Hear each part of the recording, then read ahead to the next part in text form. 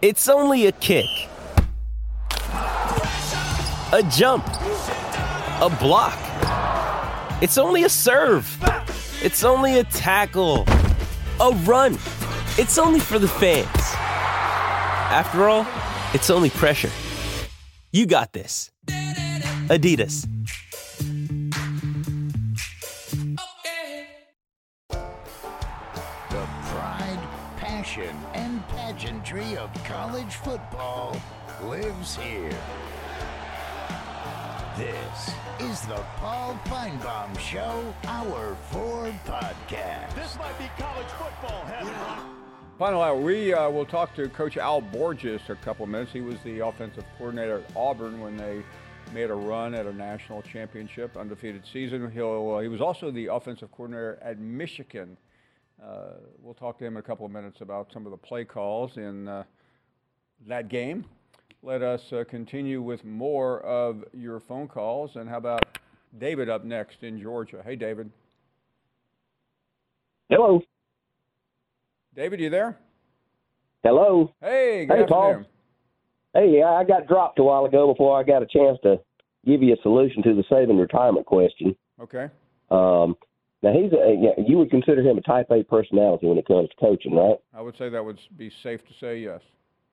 Yeah, so let's throw Occam's razor at it, the simplest solution. As a type A, he's not going to be satisfied until he passes Bear Bryant. He needs one more ring. You know, David, I've had people mention that, and he's about 20-some-odd. I just don't – this is just a thought. I've never discussed this with Nick Saban, but I don't know why he would be – he's never been obsessed with Bryant, even though he has now really matched him. I just think they're – that doesn't – I know you're not alone in your thoughts, but I can't imagine him chasing a record that, quite frankly, doesn't mean very much.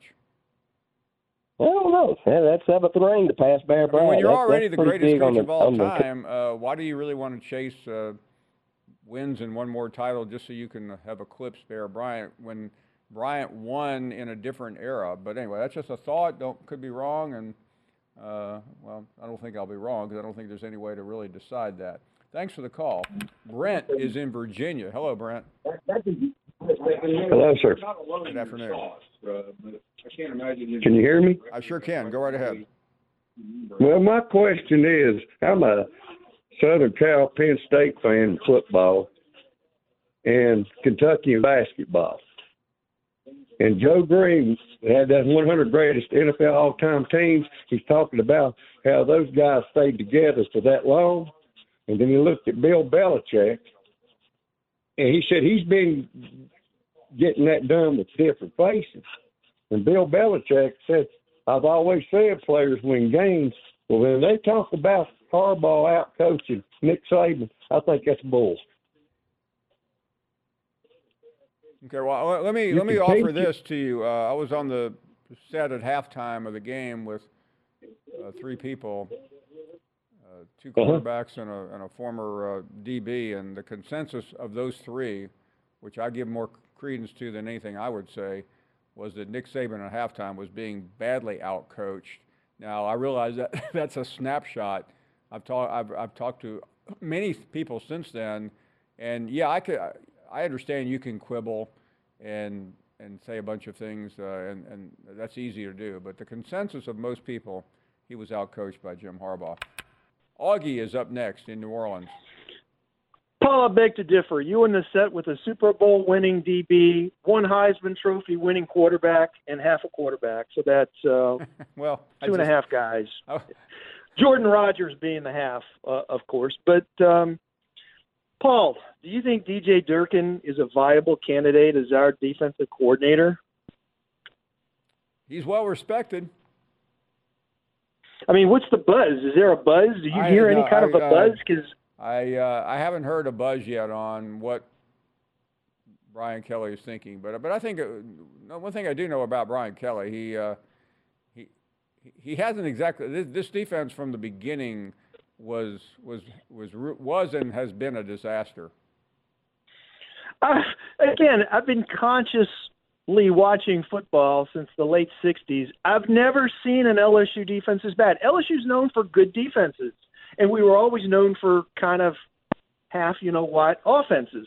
Well, this year we had probably one of the best offenses in history and no defense at all to go along with it. Yeah. But I'm going to ask you a question, Paul. Who do you want to win Monday night? I know it's not a big deal for you, but deep down you got to want either Michigan or Washington to win. Who's it going to be? In the weirdest possible way, I think I'm leaning toward Michigan. In a sense, I'm with you. I've always liked Michigan, maybe because of their helmets as a kid, but wouldn't it be apropos for Washington to win it this year as the Pac-12 goes out of business? And that may be the one reason I don't want them to, because I don't want to see that Pac-12 commissioner, who is just a total goofball, stand up there and try to claim the championship. Yes, he will. When he literally ran this league into the ground. He will claim it. He'll claim that under my leadership, which was happenstance. It's like Ed Ogeron claiming to be responsible for that national championship. Yeah. But I mean, you're right. I mean, I guess I don't want to give you my honest answer, because it would make it look like I'm not really a college football fan. You want it to come out a tie or never have anybody win it? If you gave me truth serum, the real answer is I really don't care. I know you don't, but deep down, you got to want somebody to come out on top. It's sort of like watching a Super Bowl. I think I will maybe a 51-49 lean toward pulling for Michigan. I can see where that. But Paul, in the annals of college football championships, in the BCS or the CPF era, has any SEC team ever lost the championship to a non-SEC team other than Bama? I mean, we lost it to Bama. Sure. But Alabama lost to Clemson twice. No, but other than Bama, has there been any? Oh, I'm sorry. I didn't understand that. Sorry. No. Going back to the beginning, Tennessee won, Florida won a couple of times, LSU's won a million times. Auburn won. No, I don't remember one time where the SEC team has lost the national championship game to anyone other than themselves or Clemson. One last question. Nick Saban's not going anywhere, but let's say if he was, and this is just all hypothetical, if he left tomorrow, would Lane Kiffin be let me correct coach in myself, waiting? Augie, and I can't believe I didn't think of this, considering I was in the same end zone the other day where it happened, but Florida State beat Auburn in 2013. That's right. You sure did. Is Jameis Lane Winston Kiffin to Kelvin Benjamin, 13 seconds I forgot about left. that. Paul, is Lane Kiffin the coach in waiting for whenever Saban leaves? I do not believe so, no. Wow. All right. Thanks, Paul. Thank you. Appreciate the question. Marcus is up next. Good afternoon, Marcus. Marcus, are you there? No, Marcus. How about Dominic in Pittsburgh? Good afternoon. Good afternoon, Paul. It's Dominic again. Hey, Dominic. So I really wanted to ask you one more thing yesterday, and that was the last Michigan muffed punt. Right. So if you watched the game back, if Kendrick Law would have sprinted the whole way down the field to cover the punt, he may have been able to cover it in the end zone. I agree with you. I thought I agree with you on that. I also thought there was a reasonable chance Alabama was going to win that game on a safety. Can you imagine if that had happened? Yeah, and that's almost upsetting as that I-Man guy talking from Montgomery. He's about as smart as a rock at the bottom of the swamp. I think he is still having nightmares of the Gravedigger play. Roll damn tide, Paul. See ya, buddy. Dominic has just been hired for the 2013 replacement of Stephen A. Smith on First Take. We will take a short break. We'll talk to Al Borges in just a moment. You're listening to the Paul Feinbaum Show podcast. Is your schedule too packed to see a doctor about your erectile dysfunction? Well, with HIMS, now you can get treated for ED without stepping foot outside your door. They're changing men's healthcare by providing access to affordable sexual health treatments from the comfort of your couch. HIMS provides access to doctor-trusted ED treatment options such as chewable hard mints, brand name treatments like Viagra, or generic alternatives for up to 95% cheaper. The process is simple and entirely online. Just answer a series of questions and a medical provider will determine the right treatment option. If prescribed, your medication ships to you free. No insurance needed. So what are you waiting for? Join the hundreds of thousands of trusted Hims subscribers and get treated. Start your free online visit today at hims.com/Paul. That's HIMS.com/Paul for your personalized ED treatment options. hims.com/Paul. Hard mints are chewable compounded products which are not approved by or verified for safety or effectiveness by the FDA. Prescriptions require an online consultation with a healthcare provider who will determine if appropriate. Restrictions apply. See website for details and important safety information. Subscription required. Price varies on product and subscription plan.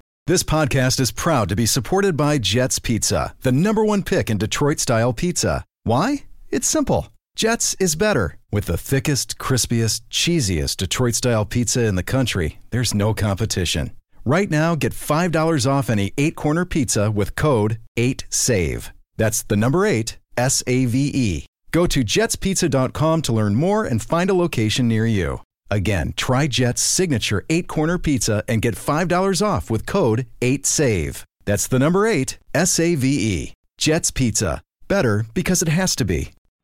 We all know breakfast is an important part of your day, but sometimes when you're traveling for business, you end up staying at a hotel that doesn't offer any. You know what happens? You grab a cup of coffee and skip the meal entirely. We've all been there. But if you book a room at La Quinta by Wyndham, you can enjoy their free Bright Side breakfast featuring delicious baked goods, fruit, eggs, yogurt, and waffles. And really, who doesn't want to start their day with a fresh hot waffle? Tonight, La Quinta, tomorrow you shine. Book direct at lq.com. Welcome back. Always great to catch up with our friend Al Borges. We had him on a couple of months ago, and when he had just come out with a book about his career, but he's interesting. He was part of the Auburn National Championship run under Tommy Tuberville in 2004, the undefeated season. He is also coached at the University of Michigan, and he joins us now. Coach, good to talk to you again. Happy New Year. Happy New Year to you, Paul. Have you pissed anybody off lately? I'm hoping you do that because I want to ask you about the most controversial subject of the week here. You're an offensive coordinator. You've been in the most high-pressured situations, and a lot of people, at least most of the audience, did not like Tommy Rees's call at the end of the Michigan-Alabama game the other day in overtime. As you were watching the game, what were you seeing and what were you thinking? Well, I went back and did, I do for a podcast here, I do the defense. I look at the defense for the most part. But today, ironically, it's ironic you guys would call because I looked at the offensive side. I usually do that after I've done all my homework on the defense because I don't really talk much about the opponent's offense. But I looked at it. It was interesting, the dynamic of the game outside of even the 2-point call is early in the game, Alabama had gone to a lot of 5- and 6-man protections, and they weren't holding up. They just got sacked 5 times in the first half, and they were getting confused in some of the pressures. Guys were getting turned loose, and Melrose wasn't even getting a look at times. And they switched gears in the second half and went to more 7- and 8-man protections and ran the ball more to kind of take the pressure off the kid, which helped them because they started using him more as a runner. But they kept themselves in some better down and distances, which helped, okay? Helped considerably. But I think I had them in like 11 times in the first half they were in 6-man protections. And normal games, that's probably not an issue, but Michigan's defense is tough, okay? And Jesse Minter does a great job of mixing his pressures up and does a lot of overloading and such. And if you're not on the same page up front, you can get your quarterback hit a lot. So I think their adjustment at halftime was a good adjustment, and it got them back into the game. Now, the 2-point conversion, I studied that pretty good. It was basically a quarterback power play with an RPO, okay? They motioned the back out, but Michigan moved somebody with them, and they matched all their heads. So the option to throw the bubble really wasn't there. You could throw it, but you were rolling the dice. I don't think it was going to be a good idea. The thing that I wondered is who had Mike Sainristil. Now, Mike Sainristil came off the corner real wide. I think he might have been able to run underneath. I think he did run underneath him. But the problem is he wasn't blocked.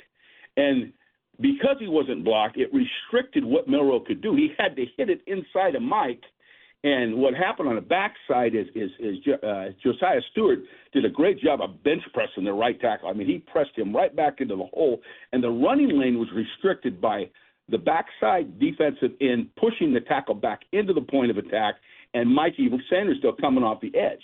Had he been able to veer a little to the left, he might have been able to get in the end zone. But the problem was this. You had an unblocked guy off the edge, and they took away the bubble. So I don't think it was the most timely call that you could have. It was doable had he been able to get inside Mike and not had his lane restricted so much. But that's my take on it forever. It's for whatever Coach, it's I mean, the first thing everybody saw, because Chris Fowler said it, so you're watching the game unless you're standing on the sidelines, and you see the low snap. How critical was that to the failure of the play? Well, I don't know how much that mattered. I think Melrose was going to run that thing anyway. Okay. And he looked like he fielded it decently. Now, the snaps were a nightmare the whole game. I watching the game in its entirety. They were a nightmare the whole game. That was not a good snap and may have been an issue had he had to throw the bubble outside. Okay. But I think Melrose was running that ball. It didn't matter. It didn't matter as much. Yeah. I don't think as much. Okay. Now, it's never comfortable trying to catch a snap below your knees because you got to stop a beat to make sure you have it. But how much it affected the run itself, I don't know. I don't know how much. It would have affected the overall read had one of the reads been there. But I don't know that it affected actually what happened. I think the pressure from the backside and the restricted lane by Sanderstill, because Sanderstill was unblocked, but I don't think he was going to get Melrose. I think he was going to go by Melrose, but what it did is it restricted where he could run. Because I think what he needed to do is get off tackle to where that guard was pulling. Because if you watch the play, the guard pulls cleanly through on the power, but Melrose had to run inside, almost try and muscle his way in the end zone. And on a 2-point, that's 3 yards. That's not easy to do all the time. So let's put you in the booth for a second. And you've got this. I mean, you're down. It doesn't matter how you got there. You're there. Go through some of the options that you would consider in that 4th and 3 situation with only the entire world on the line. Are you talking about the 2-point conversion? Yeah. Well, I'm talking about the play, the 4th down play, which is a 2-point conversion play for them.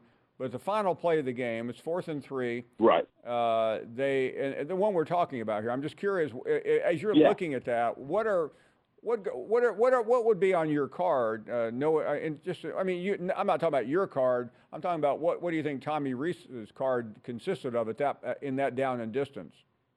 Okay, this is what you got to do is you got to understand what's happened during the course of the game to make the call, because you may have a 2-point play that you really want to run that may not look so good at that time. And by that, I mean protection was an issue in this game for Alabama. So keeping him in the pocket with some type of a 6-man protection or something like that could be an issue, okay? And I probably would not have gone to that even if I had a play I liked, in that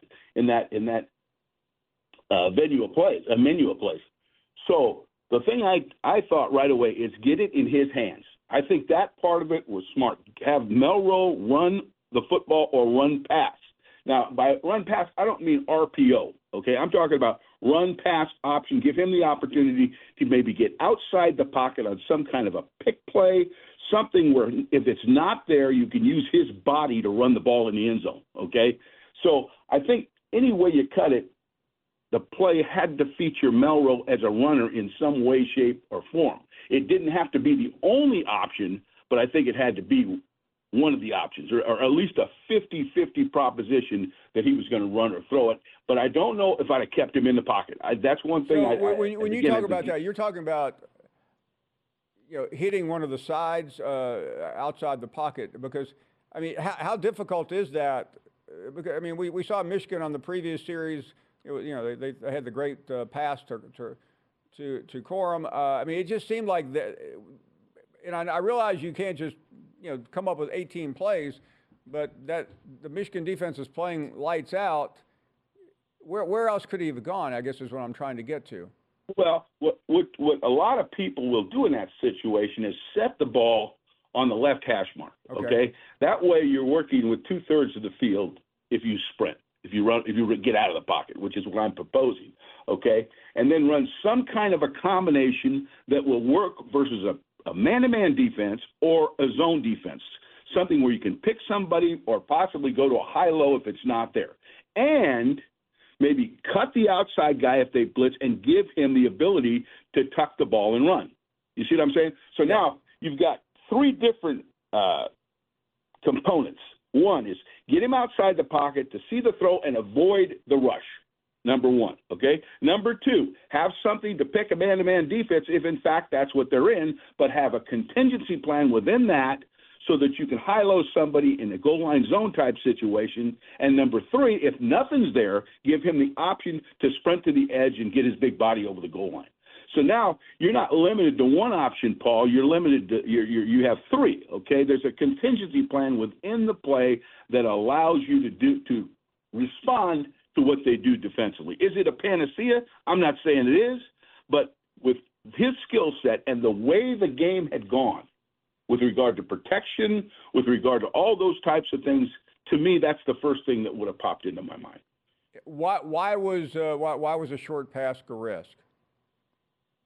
But why was a short pass a risk? I mean, we saw Michigan pull it off, obviously, to the running back. What I'm just trying to think as he's over there. I mean, the timeouts after timeouts. There's plenty of time, right? So, I mean, they can look at.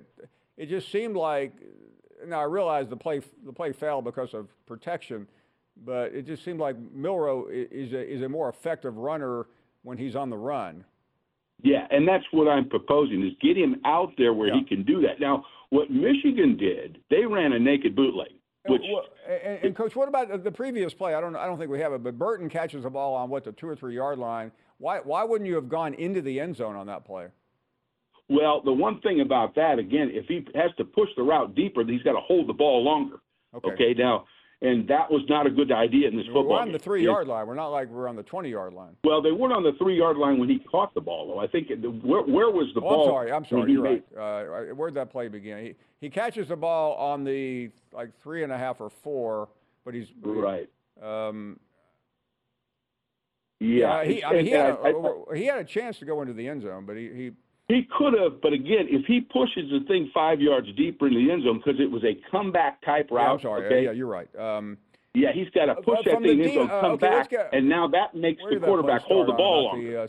Now you're risking protection issues. So I understand why that play started on the 14. Right. 14-yard line. Okay, 14-yard line. Now you're telling me this. If you want him in the end zone, he's got to push that thing at least 18 to 19 yards. Got it. Because he's got to get in the end zone and come back, okay?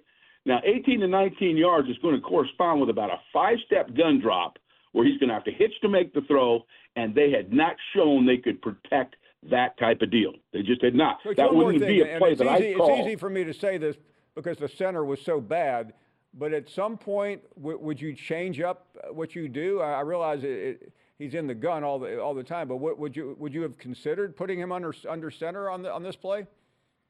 Well, that's possible. How much they practiced that, I don't know, and that could be a factor. But remember something. As soon as you go under center, you are taking away a ton of quarterback runs, and that's what Milroe was doing the best. Okay? The zone reads, the pulls off they scored on a power read one time where he pulled it out, or he didn't score. He actually got down to, I think, the 2 or 3 yard line. The gun gives you more options for a dual threat quarterback. As soon as you go under center, you eliminate the problem with the snap. What about McClellan? The running back was having a pretty good day. What was the problem with pitching it to him to give him some room? Nothing. Yeah, that's enough. If you want to roll the dice and do it, go for it. If you think you've got the time to do that, that can work too. Running plays and 2-minute drills can be very effective. You like the play primarily because the second he gets the ball, he's moving forward. Yeah, and that stuff can work too. But let me tell you something, Paul. You get in a 2-minute drive, you're running out of time, and you call a running play and it fails, you're going to be criticized. You're going to be criticized a lot more than you're criticizing right now, because now you're saying you're rolling the dice on him hitting it. Okay. And again, I don't know how many. Did they have any timeouts left? We're in overtime now at this point. So we're in overtime. They would have had a. Yeah. Well, I think that. Let me ask you on that question here, because I think there were there 2 straight timeouts I think both had timeouts. What happens during those timeouts? Do you change the play very much, or do you just? What you can do is you can see what they did defensively, and you line up, see how they line up, and then call a timeout, and then go, okay. Now, what they'll generally do is they won't run the same defense they just showed you, but at least you eliminated that. That probably was his favorite call, and now he's going to a second favorite call. So, it's not always advantageous one way or the other. But, yes, you go in there, you see what they look like they wanted to do, and then dial up a play you think that'll work against them. Is it more effective or less effective just without the timeouts? Because that just stops everything, doesn't it? Oh, any time you get a timeout and you get a chance to think about it, that's good. Okay, that's good, a good thing. Because now you can go to your sheet, relax a little bit. The way these timeouts are in television games, they go forever. So you can sit there and say, okay, do we really want to do Coach, this? One more thing. Saban, I realize he's there. You worked for a defensive coach, too, at Auburn. Where is the head coach in all of this? Oh, he's when you're in a situation like that, you're inside the 4-yard line. I said a 2-point play, but it really is a 2-point play for all intents and purposes, because it was going to win or lose the game, right? You tell him what you're doing so you don't blindside him. But my guess is that Coach Saban knew exactly what he was doing and would trump him if he didn't like it, okay?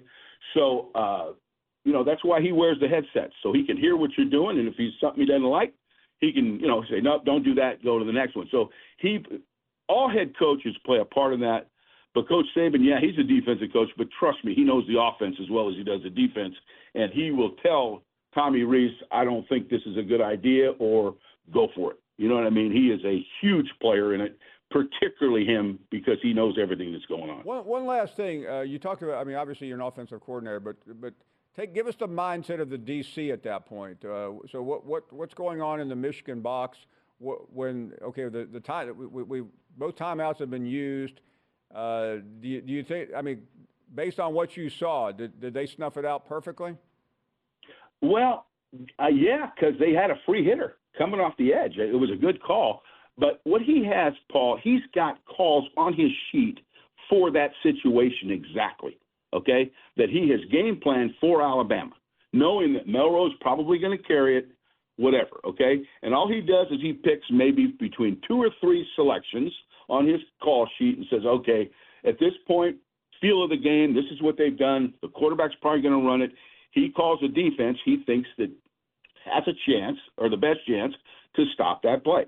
He doesn't pull that out of his butt. That play, that defense was called and practiced probably several times, particularly with a month to prepare in that situation. And the same thing, I'm guessing, with the offense is I'm sure that Alabama practiced that play. It was probably, again, it wasn't a 2-point play, but it was a 2-point play for all intents and purposes, right? Because they were about in the same position. They probably practiced that play several times against several scenarios, and it wasn't something that they were trying to draw up on the sideline right before they went out to play. So, if you haven't done that, you haven't prepared very well. Well, hard to imagine either team not doing that.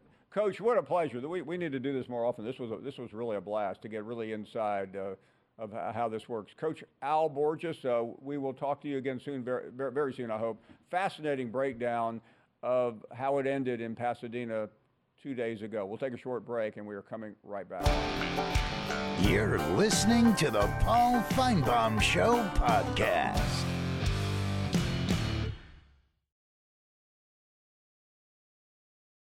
Hi, it's Mike Greenberg letting you know ESPN Bet is ready to take you through all the biggest sports moments this spring. The official sportsbook of ESPN has exclusive offers and markets from Scott Van Pelt, Stephen A. Smith, and me, plus many more. From the playoff intensity to finally getting out to the ballpark, there's no better time for sports fans. Sign up today. New users get a bet reset up to $1,000 in bonus bets if your first bet doesn't win. Download ESPN Bet today. What a play. Must be 21 plus and present in select states. Gambling problem? Call 1-800-GAMBLER. Terms and conditions apply. See app for details. This podcast is proud to be supported by Jets Pizza, the #1 pick in Detroit-style pizza. Why? It's simple. Jets is better. With the thickest, crispiest, cheesiest Detroit-style pizza in the country, there's no competition. Right now, get $5 off any 8-corner pizza with code 8SAVE. That's the number 8, SAVE. Go to jetspizza.com to learn more and find a location near you. Again, try Jet's signature 8-corner pizza and get $5 off with code 8SAVE. That's the number 8, SAVE. Jet's Pizza. Better because it has to be.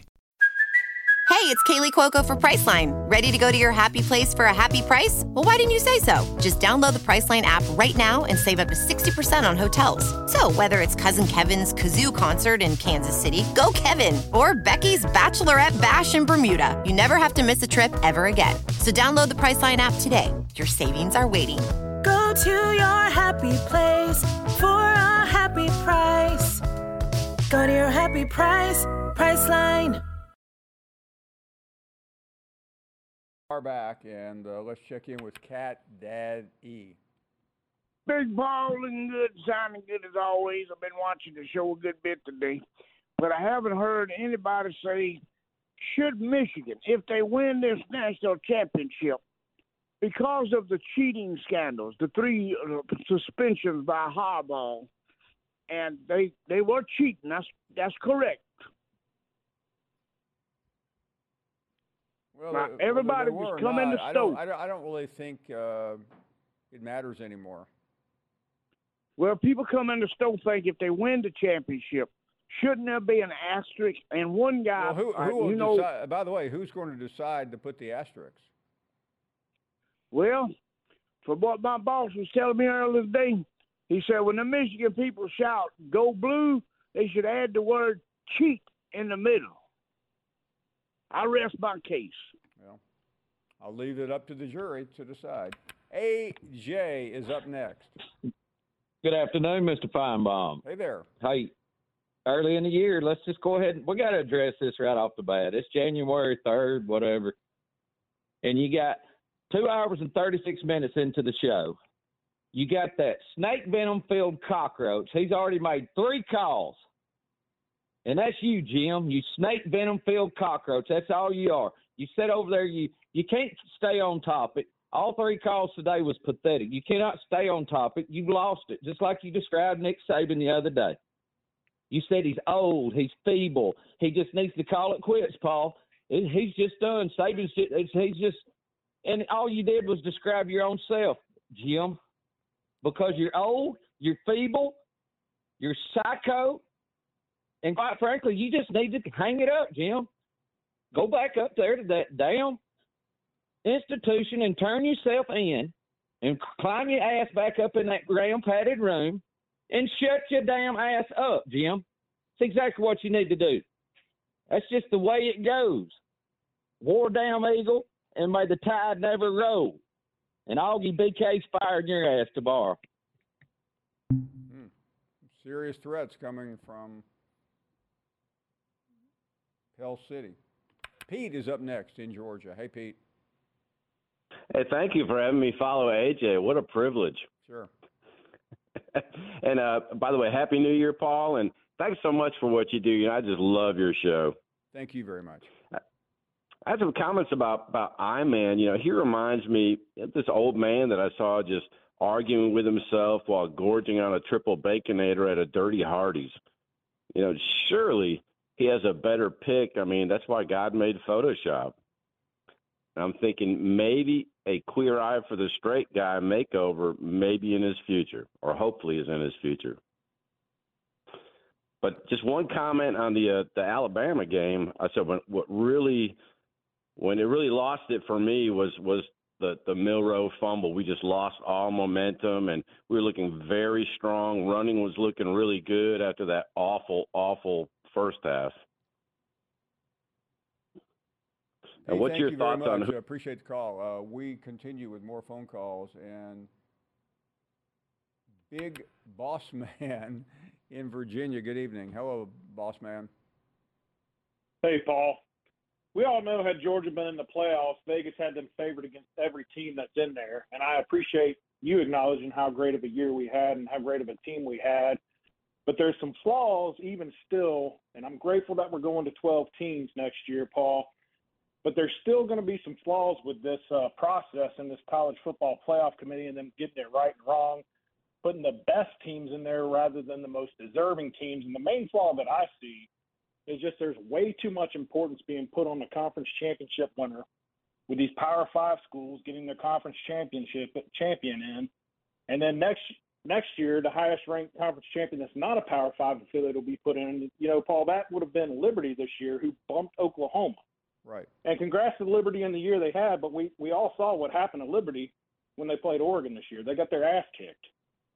And so I just was trying to get your take on that and what you think we could get right with that, because there's just way too much emphasis still being put on that conference championship.